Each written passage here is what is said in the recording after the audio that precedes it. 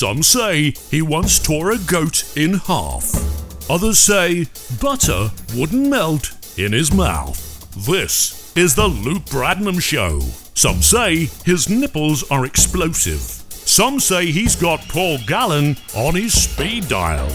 Others say his ego is the size of Suncorp Stadium.